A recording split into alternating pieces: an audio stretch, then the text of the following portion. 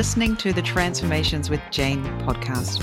I'm your host, Jane Nakata, a New Zealander living her best life in Fukushima, Japan. I'm a podcast consultant and the creator of Pod Launch with Jane, a system that helps you create your dream podcast without all the drama and hassle, leaving you more free time to do the things you love to do. This show is for people who want to hear stories of women who are doing amazing things here in Japan and across the world. You'll find loads of inspiration for how you can live your best life wherever you are. I'm glad you're here. Let's get on with the show. Hello and welcome to another episode of the Transformations with Jane podcast. I'm your host, Jane Nakata. Today we have a really fun interview with someone who has been a listener of the podcast for a while now. I really wanted to have her on the show, but things kept happening. And so it's taken a while for us to get it together, for her to be here to talk to you, but we made it happen. And yeah, so today we're having an interview with Tegan. She is currently in the UK, but until about 5 or 6 months ago, she was actually living in Japan. And when she moved to Japan, apparently she found the Transformations with Jane podcast not long after she arrived. And apparently it also really helped her with her transition to Japan and feeling less alone. And it was really interesting to hear what that was like for her as someone who had just arrived in Japan and who had not a strong previous connection with Japan, or it had been studying Japanese for years at school or anything like that. So yeah, that was really refreshing. And also just to share with her that the amazing progress that she made during that short time that she was here in Japan, because I don't think she realized actually just all of the amazing things that she'd done in that short time. So I hope you enjoy this episode. Let's hear it from Tegan. Hi, Tegan. Welcome to the Transformations with Jane podcast. It's great to have you on the show today. Well, thank you for having me, Jane. Yay. So Tegan is a fan of the podcast, and I'm so excited to actually talk to you. This is the first time to actually talk to you in person. Normally we message each other on Instagram, but I got to know you when you started listening to the podcast when you were living in Tokyo. And now you're in London, is that right? Yes. So I was living in Japan. I moved there in 2019 in May, and came across your podcast when I was looking for Japanese podcasts to listen to. And then I think we connected on Instagram not long after. Yeah, so we've been Instagram friends, but we've never spoken or met in real life, because we've been living in different countries, and I think our crossover has been very brief. Yeah, it's quite funny because you actually gave me a lot of advice about living in a Nordic country when I was in Sweden, because you've lived in Norway, and that was really helpful, and vice versa. So it's kind of funny that you've been able to help each other out with, where we are in our lives in different countries. So for the listeners, could you just, introduce yourself, tell them, how did you get to Japan and why you're in London now? So I'm Tegan, and I'm Australian, originally from Melbourne, and I moved to Japan with my husband and our young son, who was, I think at the time, about 22 months or so, in 2019 for my husband's job. He works for a Japanese company. So we went there initially for 12 months. Thought, it'll be a great big adventure. And if we liked it, we could stay longer maybe. If we didn't like it, then we'll go back to Australia. But we were only there for a few months, and my husband's company had a restructure. And they moved to sort of the head office to the UK, and then they had a sort of a regional Asia hub in Hong Kong. So then we had the option to move either to Hong Kong or London. So we've ended up now in London, which we moved to in October last year during the pandemic. That must have been rough, having to move countries in the pandemic. Speaking from experience here, it was not normal at all, was it? Everything was so slow, or not functioning properly, or there was no flights to choose from. Yeah, it was really a stressful time to be doing an international move, that's for sure. Definitely stressful. It is up there with one of the most stressful things. I think an international move is always stressful. Even with a young family, double stressful. And if you're just moving one person by yourself, but to do it in a pandemic, like the extra things that you need to think about and follow, and no flights or cancelled flights and deadlines, and PCR tests, all of this quarantines. So you came to Japan in 2019 and you arrived there with your family straight off the plane. What was it like coming to Japan as someone, I'm guessing you didn't have much of a history with Japan before you lived there, right? No. So I'd been to Tokyo, and just Tokyo, about 10 years before, and I remember, liking it and enjoying it, but not thinking, hey, this is a place I want to live, or I love it so much, I want to learn all about Japan. So, my husband works for a Japanese company, so he'd been quite a lot of times to Japan, and he loves Japanese food and Japanese culture. And so he had a lot more experience and exposure than I did. But we wanted to live in Asia as a family. We thought it would be a really good experience, and had thought we'd move to Singapore or Hong Kong. But Japan came up as an option, and we just decided to go for it, essentially.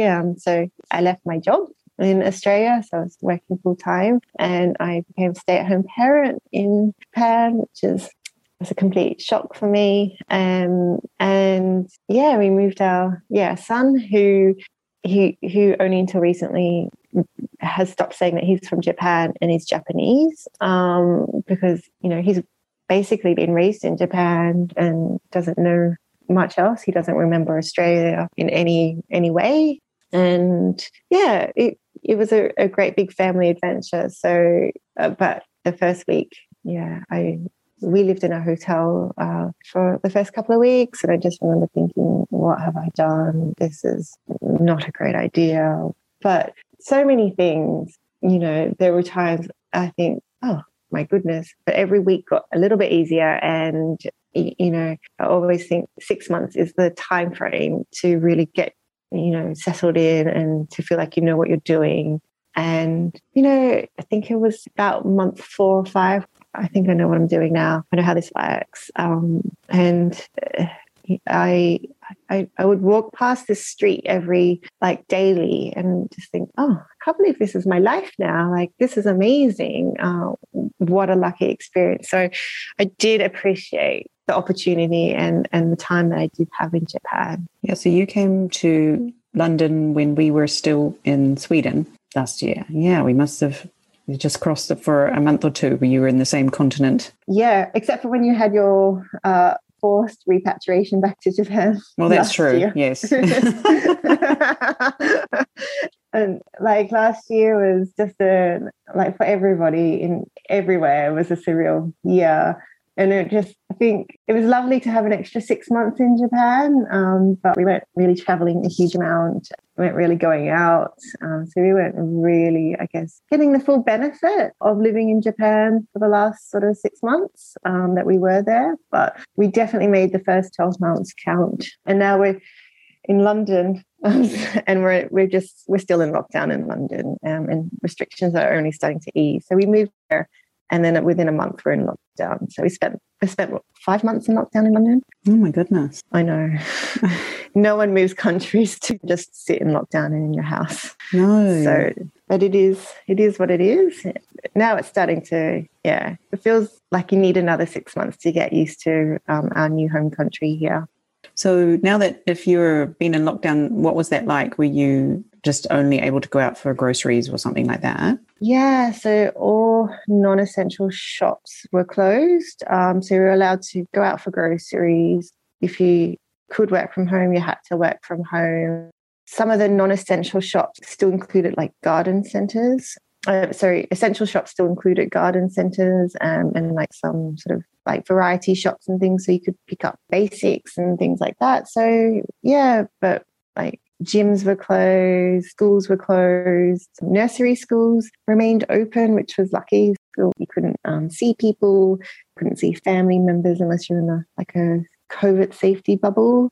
But yeah, now things are opening. Restaurants are, if they've got outdoor space, they're allowed to open. Yeah. So and you could get takeaway food and things. So at least restaurants were able to provide, and coffee shops and things. So you could go for a walk and get a takeaway coffee. But yeah, it was just a lot of time at home in winter. So wouldn't say it was amazing, but it could have been a lot worse. Yeah, well, it's hard to know. Yeah, you guys were locked down over there in London, and we were generally moving around fairly normally in Sweden. We weren't locked down, but things were not as usual. Yeah, things were restricted. For example, I wasn't allowed to enter my kids' school. I had to stand out in the playground. If I wanted to talk to the teacher, I had to stand outside and talk to them and, keep 2-meter distance and all these sort of things. And yeah, no parents are allowed in the school building at all, and all of these kind of things to try and keep things going without having to go into lockdown, which sort of I definitely appreciated. And now we're back in Japan, and it's another different system, isn't it? Like the kids still go to school, but everyone wears a mask all day. And yeah, we're coming into summer again, so that worries me about kids, getting heat stroke, etc. as it gets hotter over here. Yeah, I mean, I recall last year being in state of emergency and wearing masks in summer. And it was, It's the one thing I probably don't miss about Japan is rainy season and that humidity in Tokyo's concrete playground. But yeah, I appreciate in Japan that everyone is respectful with wearing masks, because I wouldn't say that's the case in the UK. Mm-hmm. People are quite resistant to wearing masks here. But it is enforced if you're in a public space. So if you're on public transport or in the supermarket, you must wear a mask unless you've been exempt for a medical reason. Right, yeah. So tell us a little bit about what it was like for you arriving in Japan. Well, this was more than 18 months ago, but when you first arrived, and you were fresh off the plane without having studied Japanese or anything before, right? When you arrived in Japan. Like, okay, this will be great. I will like being a stay-at-home parent. I enjoy the mixture of being a parent and working. So that was definitely something I learned from being in Japan, but also found being a parent in Japan really challenging. And I don't know what your experience, because your children are half Japanese, but I find the expectations for mothers in Japan was just so high. And like everything from the bento lunchbox and to how they dressed and how they behaved and everything. That was a real culture shock for me. And my son went to an international school, so it was a small one in Tokyo, and most of the children, I would say 90% of them, were Japanese children. Mm-hmm. And their parents were sending them to international school so they could learn English from a young age. So I would say like his education was quite Japanese, even though it was an international school and it was conducted in English. His exposure was very much a Japanese experience. Probably not to an extent of going to a Japanese school though, of course. But yeah, I just remember just the first couple of weeks was being really, really difficult. And just thinking, what have I done? Yeah, I can imagine. Yeah. Things got easier. Things still proved to be difficult, at different times. But for the most part, like we were really enjoying our new lives in Japan. We were enjoying having some freedom to explore. Like it was amazing to have this extra time with my son. It was good to be able to go to this is pre-COVID times when I could go into the school grounds and when they did the school performances and things like that, I previously wouldn't have been able to go to those activities. And so it was lovely to be able to have that experience. So really grateful for that. But yeah, I think it took me about 5 months to really, come to terms that I wasn't working and I didn't have a career at this point. And I found it really difficult to meet other people in Tokyo. I thought I was going to be making friends with all the school moms, but all the school moms were Japanese moms, and they all worked, probably to pay for the international school fees.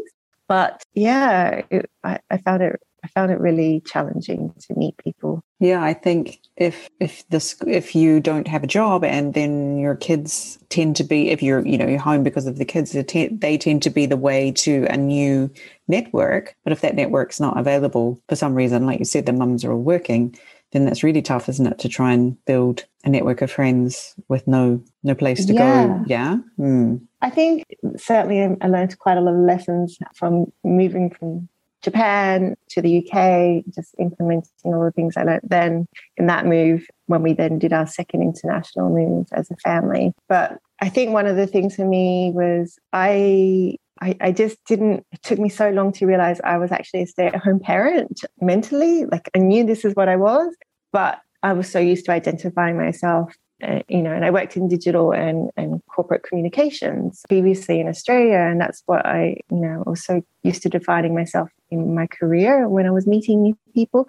And suddenly it's like, oh, what do you do? I'm a stay-at-home parent, and I couldn't reconcile that.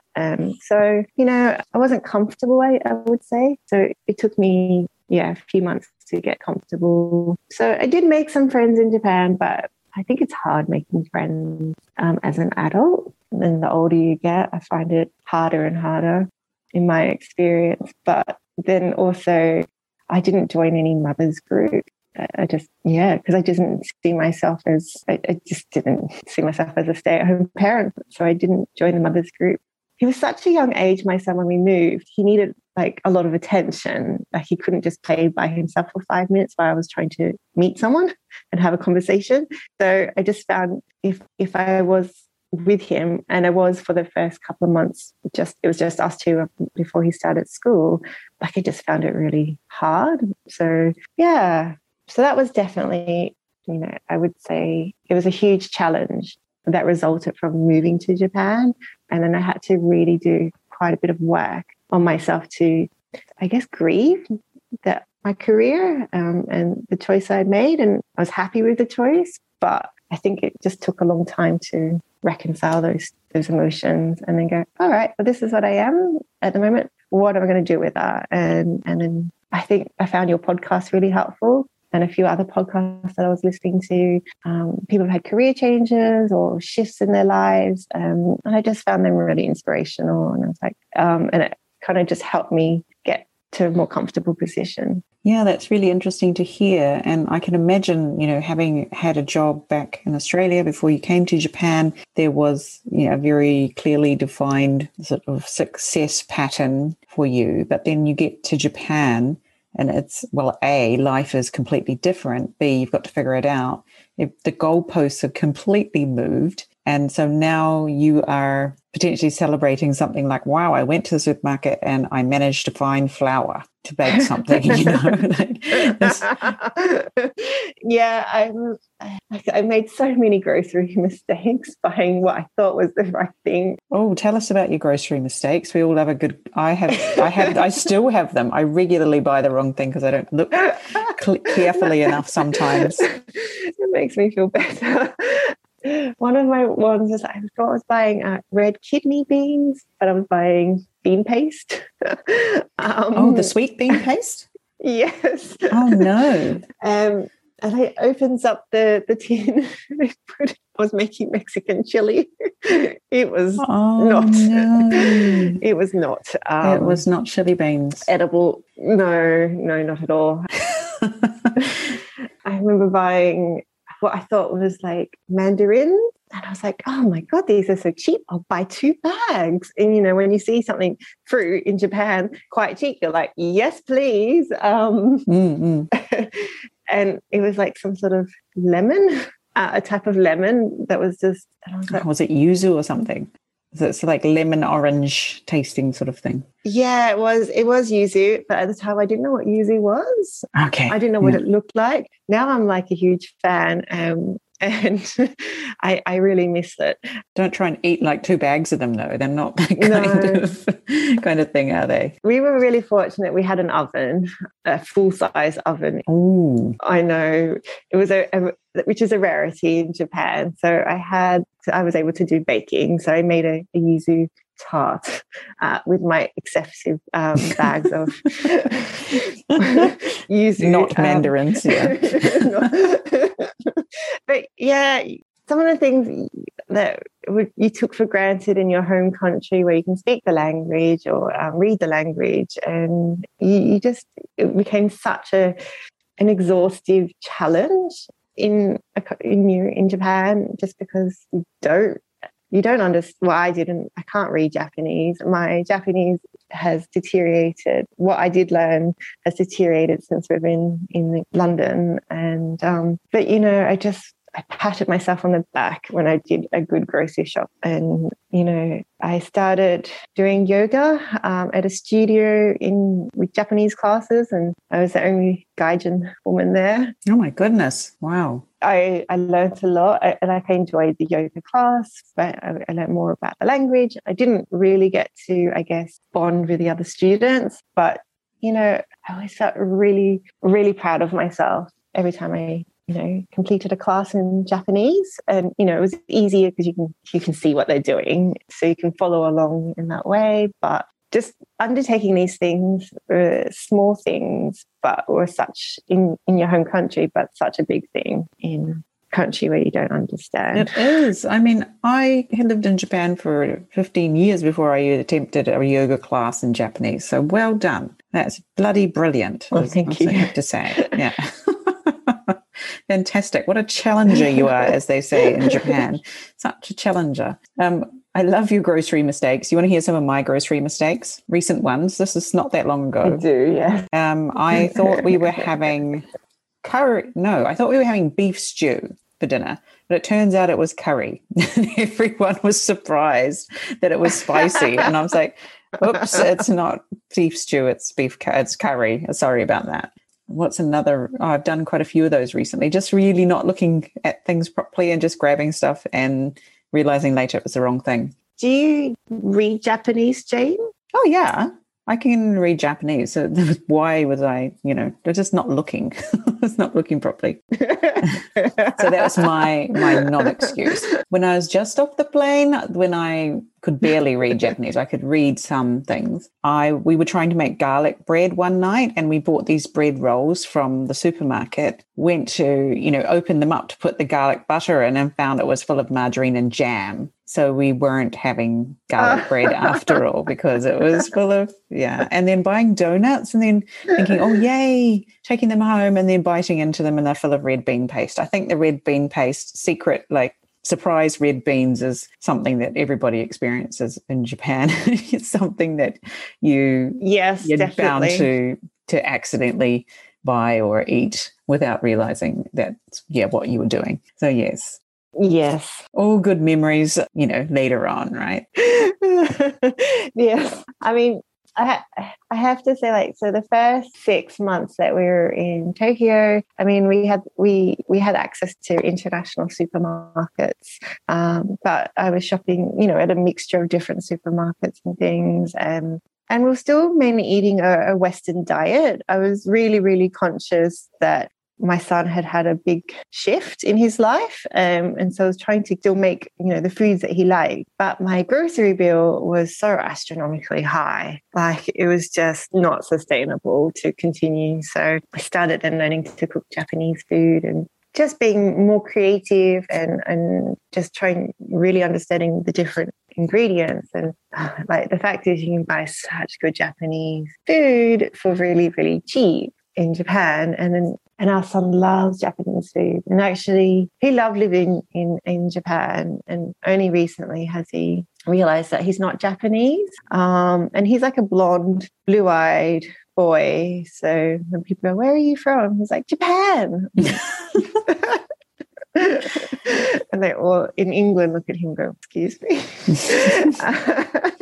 And so, he moved there at such a young age. So it's what he knows is he doesn't remember Australia. And he was just surrounded by Japanese people all the time. And he just knows Japan really well.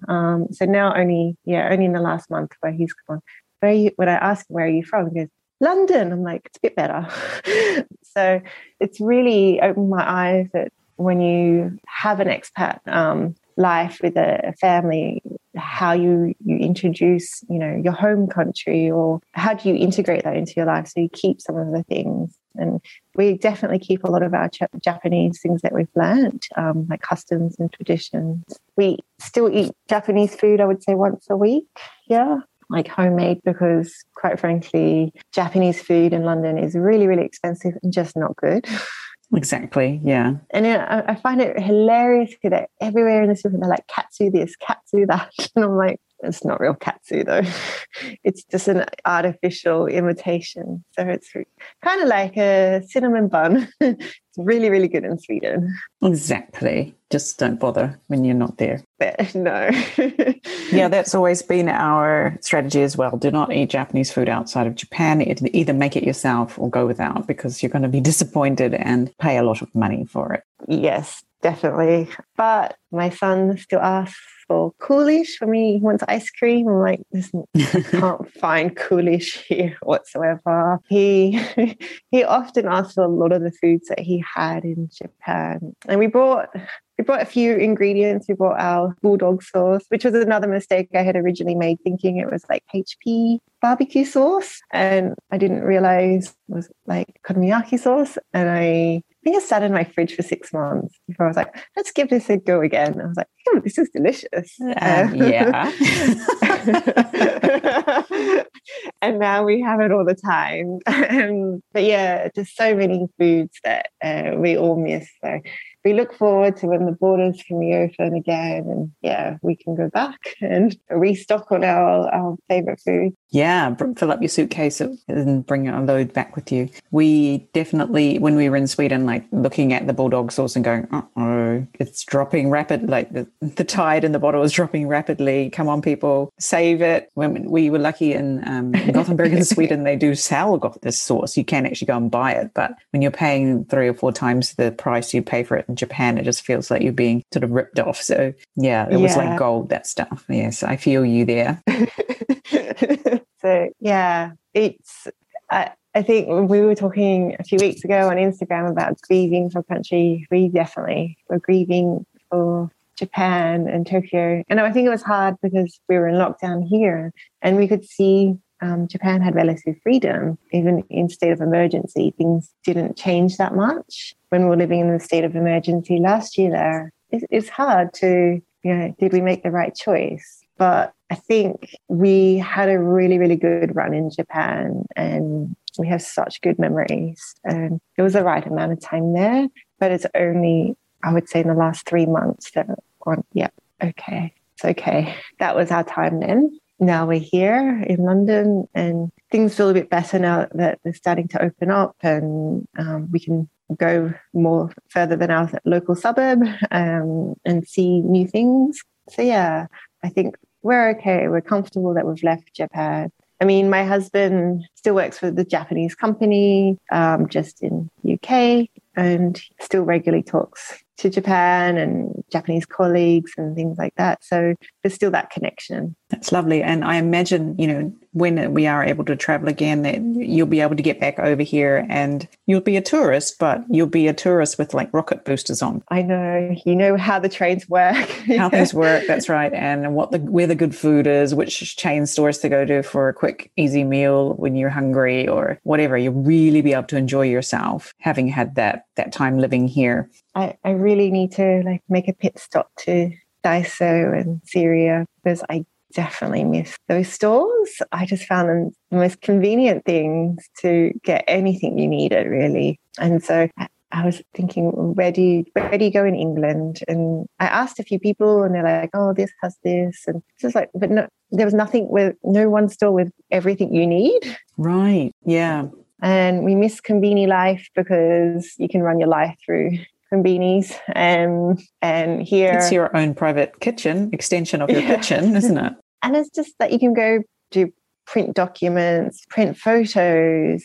With the lockdown in London, and we don't have a printer at home, and to go get documents printed, there's no Konbini store to do that. I can't imagine where you'd go, right? It's a photography store, maybe that's not open, right? Yeah. So, I mean, England has its own, I'm really happy to be able to buy and understand what I'm buying in the supermarket, be able to read labels, know what the ingredients are in my food, being able to, I think, participate more so in society just because I am a native English speaker. Whereas Japan, I was there as a guest and my time was temporary. So as much as, you try to understand the customs, you're not Japanese, and I was never going to be Japanese, no matter, even if we lived there, I felt like for 20 years. So I knew I wasn't part of society completely, and without the language skills, it's really hard to feel that included. So it's nice here that I can to respect. And it's an election day in England for the local mayor elections, and I get to vote. So that. Oh, really? Just even because you're a resident of London? Because I'm a Commonwealth citizen, so I think that's the reason I get to vote. Yeah. Whereas I wouldn't be able to vote in Japan, but I'll be a resident, but I wouldn't be able to participate. So there's lots of great things not being in Japan as well. So that helps, I guess, for me to just appreciate the time that we did have there, and then go, yep, that was it. That was a good time. But now we're here, move forward. Yeah, I guess for you were kind of in a holding pattern, right? In Japan, you were sort of, the stay-at-home parent, not necessarily able to pursue what you wanted to do. And yeah, a lot of things you have to, well, not put up with, but yeah, potentially not leading your best life, or it's very tricky to do that. But yeah, when you are in an English speaking country, it's just a whole different level of ease. And I really noticed that even just going from Japan to Sweden, where English is used pretty much everywhere, how much easier it was to do anything, even though I've lived in Germany as well, but you're expected to speak German there. And if you can't, it was kind of too bad.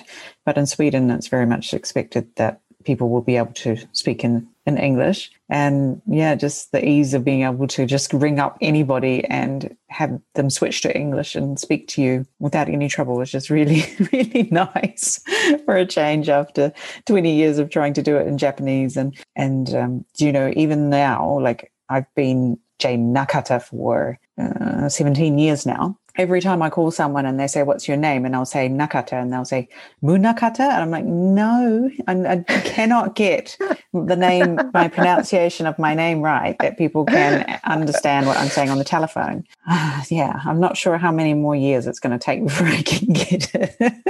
And did you, when you lived in Sweden, before you, if you're in a restaurant or at the grocery store, before you started speaking, did they automatically assume that you were not Swedish, or did they assume you're Swedish and speak to you in Swedish straight away and then switch to English? Or yeah, no, they assumed I was Swedish. I guess obviously I look like I could be a Swedish person. Yeah. And so at first it was really uncomfortable having to say, oh, I'm sorry, I cannot understand you. Could you please speak English? And then it would be turned into, I'm pretty sure they're saying, would you like a bag? Or are you a member of this store? Or something. That was generally the kind of conversations I would have. So I would just reply, yeah or nay or whatever, yes or no. And so it kind of got a bit easier. And then I got to the point where I could sort of almost hear some Swedish words that I knew. But yeah, people sort of expected that I was Swedish. But if I was like, oh, I'm sorry, I don't speak Swedish, nobody ever said, oh, well, what's your problem then? Bugger off home to wherever you're from. They just switched to English and off we went. And I really appreciated that. And to your husband, as a Japanese man, did they assume he might speak Swedish? Yeah, actually, because a lot of immigrants are sort of assimilated in that they do speak Swedish. So he always sort of said to me, why do people expect me to, why do people sort of assume that I will speak Swedish? And I'm like, well, because a lot of people from Asia do speak Swedish here. Have you not noticed that, So, anyway, the fun thing for us was that people just didn't understand that he belonged to our family. So we would be in a store and they would say to him, excuse me, sir, could you please move away from, because this is Corona, right? And you're supposed to be keeping social distance. And my husband was standing with us in the line in the supermarket or something. And they would be like, move away. And I'm like, he's with us. He's not just some random Asian man who's standing too close to us. He actually belongs to our family. So we had a few of those incidents, or at the airport going through the checkout. I'm like, these two kids, and that random Asian man behind us is also with us. He's my husband. So yeah. Do you have that experience in Japan at all? Never. No. No, I never really experienced it here. It's only when we leave Japan that happens. Yeah. Yeah. I used to live in Norway in my very young Yes, that's youth. right. You did, didn't you? Yeah, I mean, and Norway has a policy. So if you've immigrated there, that you have free Norwegian lessons. Do they have the same in Sweden? Yes, it's a big thing. Yeah, you can have free lessons. So there's absolutely no excuse to not study Swedish and, you know, to do your best to learn it and that. And I think that's really good that they make it accessible to everyone.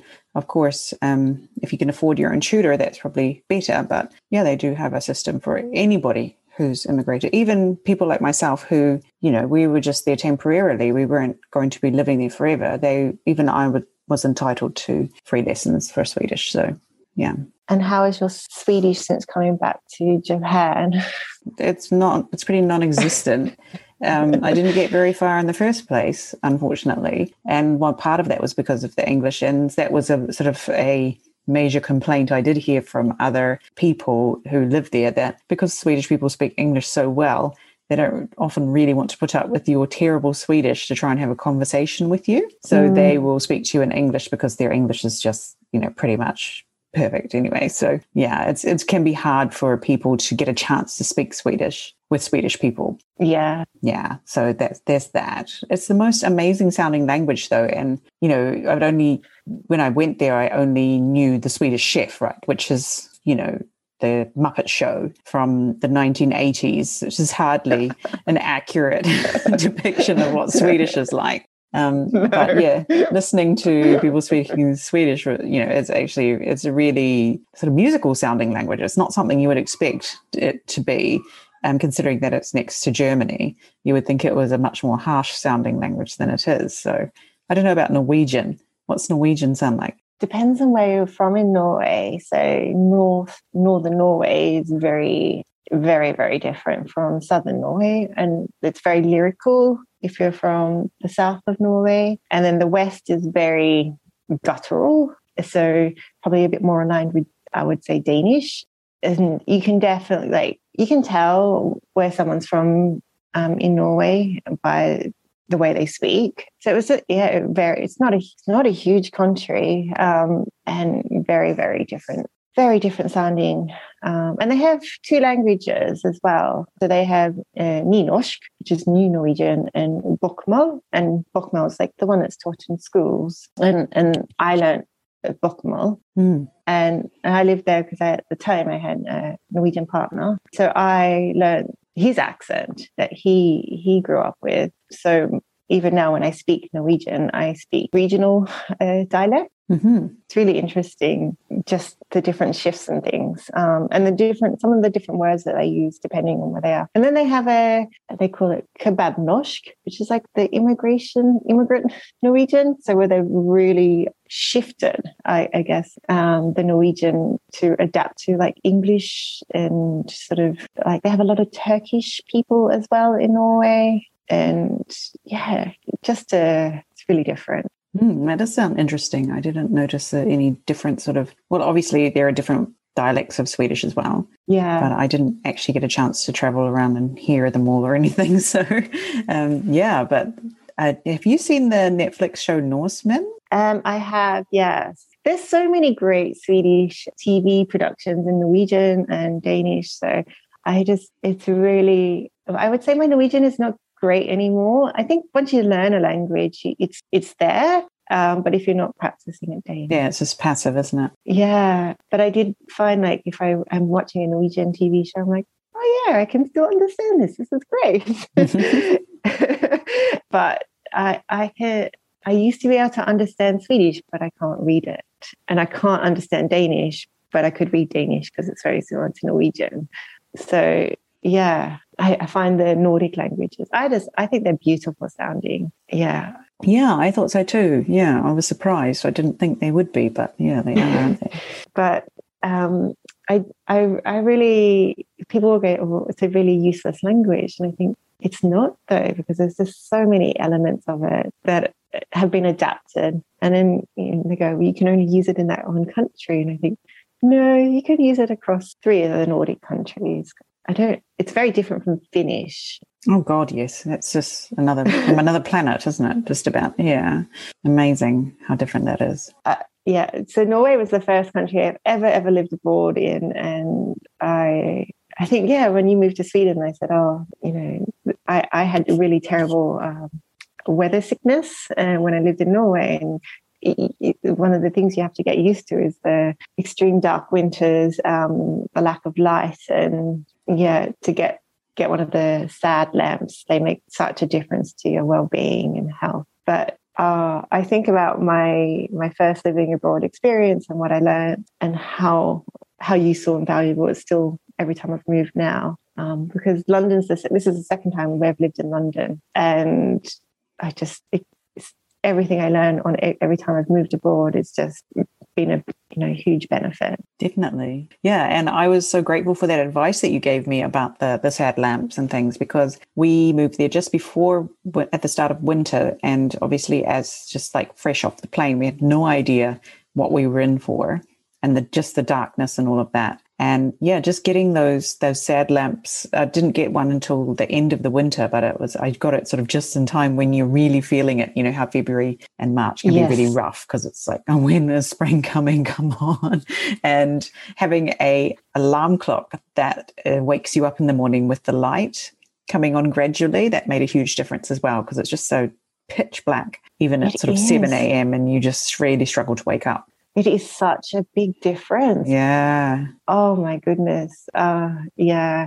I had no idea. Coming from the Southern Hemisphere, you just don't know.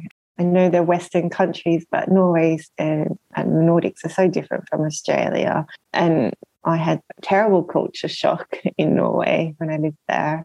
And I thought I wasn't expecting it, because I had a Norwegian partner. I spoke the language. I'd been living with a lot of Norwegians, so it was the main language at home. And I just thought I knew everything. I knew nothing really. But I think how different things would be if I hadn't, I had that first experience living there. And I only lived there for 6 months. And then it took me, when I went back to Australia, 12 months to reintegrate back into Australia. Really? I always find like repatriation harder. Yeah.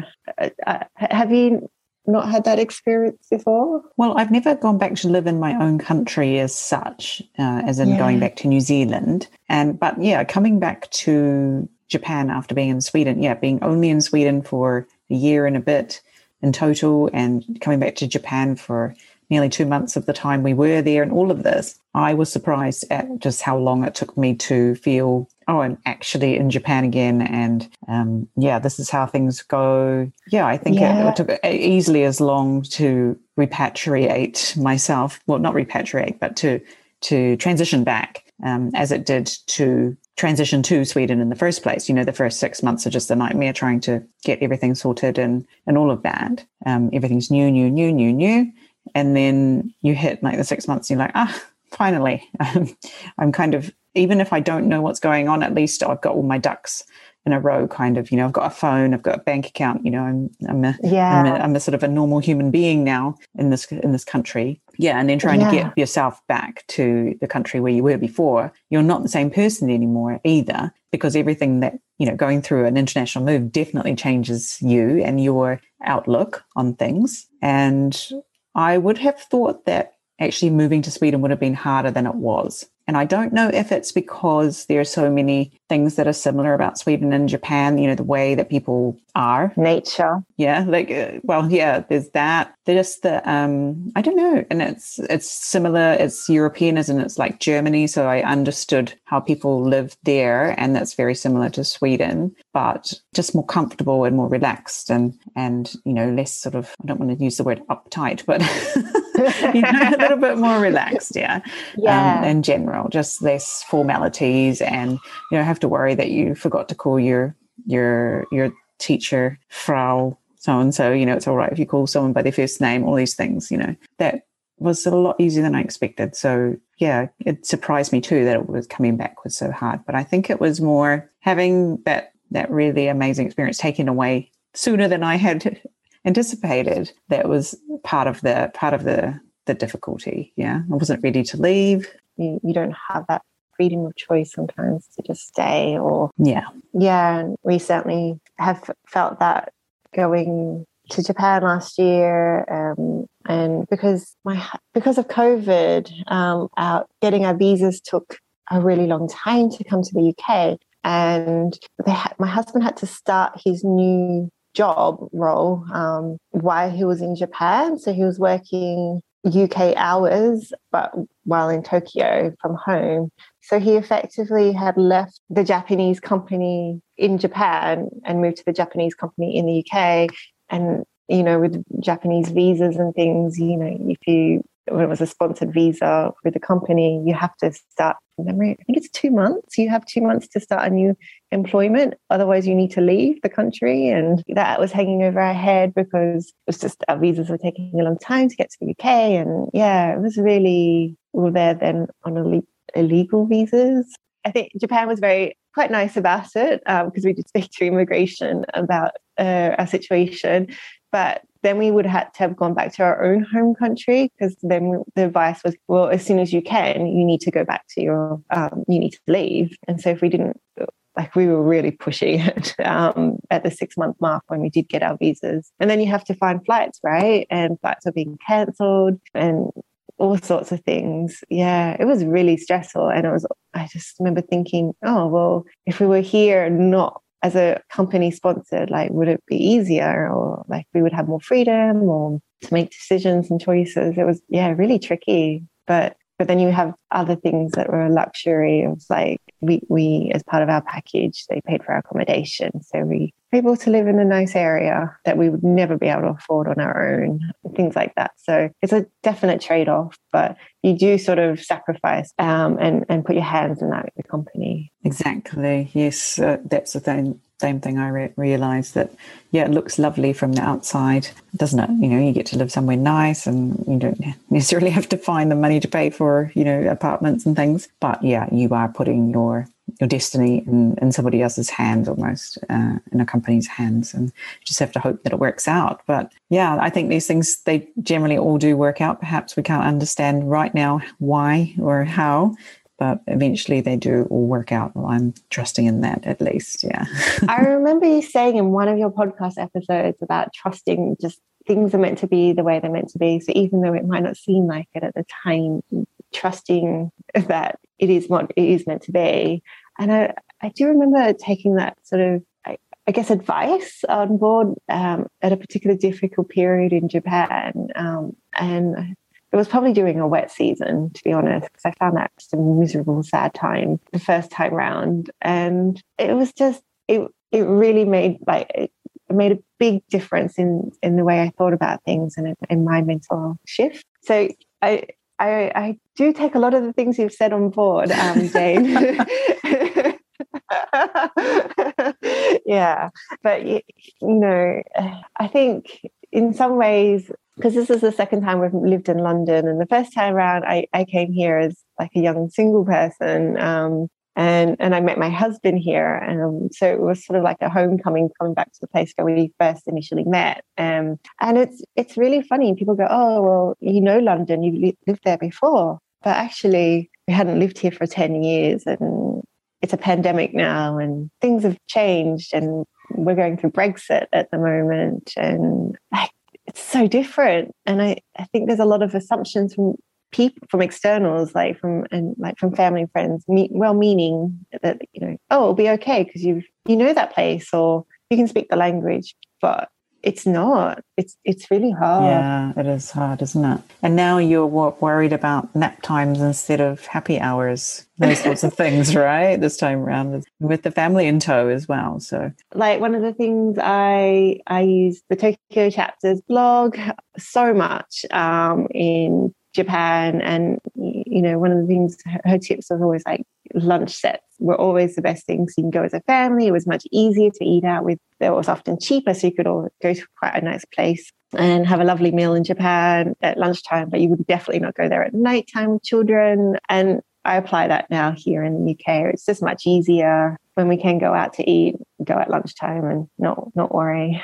Yeah, shout out to the Tokyo chapter, to Joe, always bringing loads of amazing advice to, all of the expats and, just people in general in Japan, I think.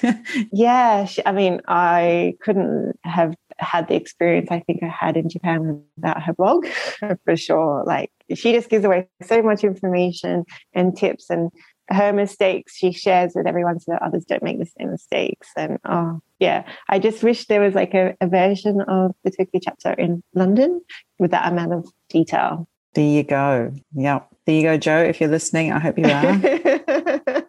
Yeah, come to London and start a London chapter. Yeah, franchise that, yes, or something. The London chapter. Well, that's exciting. Well, I think that's all we have time for today. It's been so lovely to talk to you finally, Tegan, and it's been fun to have this podcast episode as a way to actually talk to you in real life, right now, as much as we can. Yeah, that would never have happened otherwise. I know, it's great. Thank you for inviting me. And I'm so glad we finally, because it's been, I want to say maybe a year and a half since we first sort of initially started talking about going on the podcast. Something like that, yeah. Finally made a time to make it work. And thank you for having me. Yeah, and I wish you all the best of luck with all the transitions that you're still going through over there in the UK. And hopefully one day soon you'll wake up one day and go, everything's as it should be, or whatever it is, you're feeling at home and happy where you are. And I'm sure I'll wake up like that soon too. One day soon. I hope so. Yeah. No, actually, I'm just about there, actually. Yeah. Just about there. As long as this rainy season doesn't come, and then I'll be back into, why do I live in Japan? Is rainy season terrible in Fukushima, or is it okay? Or it's terrible, but I guess it's probably better than Tokyo because we have, green and we have breezes and things like that you don't have in Tokyo. And nature to sort of absorb some of that moisture and all of that as well. So I guess I can't really compare it to Tokyo, but Tokyo is definitely not somewhere I would want to be in the rainy season, that's for sure. No. No. No. I did find the second time round of rainy season better. Like I was better prepared. I knew what to expect. But I think Tokyo's not the place for rainy season. It'd be much better to be somewhere on the coast. And your first time is always the roughest. You just don't know what you're in for and how to deal with it. Yeah, that's for sure. No. Alrighty. Well, there's hopefully no rainy season in London, right? So should be all right this year. Oh, not so much rainy season, but it does rain a lot, and that's the thing that I've had to adjust here is every person you speak to. Let's talk about the weather. So that's definitely a custom that I've taken up. And you get multiple seasons in one day. So we've just had some epic wind and storms. But it is sunny today. It is cold, but as long as it's sunny, I think it makes a big difference. It does. You have to adopt that Nordic, no such thing as bad weather and any inappropriate clothing. Get out there. And I read somewhere that even on a cloudy day, there's so much more light in the sunlight on a cloudy day than there is inside a house with all the lights on. So even if you do go outside and it's not sunny or it's raining, it's still better for you than being inside, which is why you always see Swedish people outside. Yeah. If it's sunny and you're inside, it's abnormal in Norway and Sweden. So I think it's something you take for granted coming from the southern hemisphere so it's definitely something I've adapted living in Norway, living in Japan, because as soon as it stopped raining in Japan I was outside. But and same here in the UK. Exactly. Cross your fingers. That's what you can do. Oh, thank you again, Jane. It was lovely talking to you, Tegan, and all the best for your life in the UK. Keep in touch. I will do. Thank you. Bye. So that was the interview with Tegan. I hope you enjoyed hearing from her.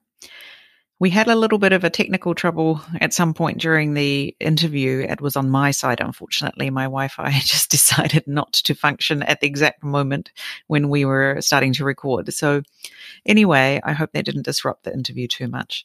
But it was lovely to hear from her and how it's been for her, transitioning during the pandemic, but also just some of the funny things that happen when you move to a new country, like going to the supermarket and buying something and it turns out to be not quite what you were expecting, like she mentioned with the beans. And I think almost every foreigner who's moved to Japan has had a run-in with sweet bean paste, excuse me, being in somewhere that you weren't expecting it. Yeah, I've had the whole buying a packet of donuts and then biting into a donut and thinking, yeah, yummy donut. And in the middle was huge chunks of azuki bean paste, and not what I was expecting and not what I wanted to eat at all.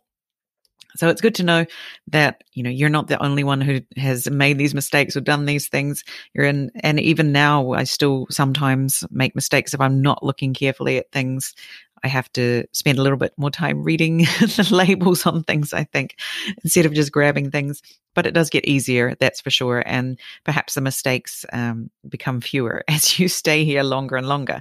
But I was so impressed how she mentioned that she went to a yoga class, and did yoga class in Japanese. And I was just thinking, wow, it was only about 5 years ago that I would have had the confidence to go and try something like that. So well done, Tegan, for making the most of what you could in Japan. And I really hope that your life in the UK starts to become more normal now as we go through this pandemic, and hopefully you're coming out the other side of it over there. So please give a shout out to Tegan on Instagram in particular. She's there at konnichiwa_Mr_Fox, I think it is. Go over and say hi and say how much you enjoyed listening to her. She would be just delighted to hear from you, I'm sure. So thank you so much for listening. We have more wonderful women coming for you again next week. We'll see you then. Bye-bye.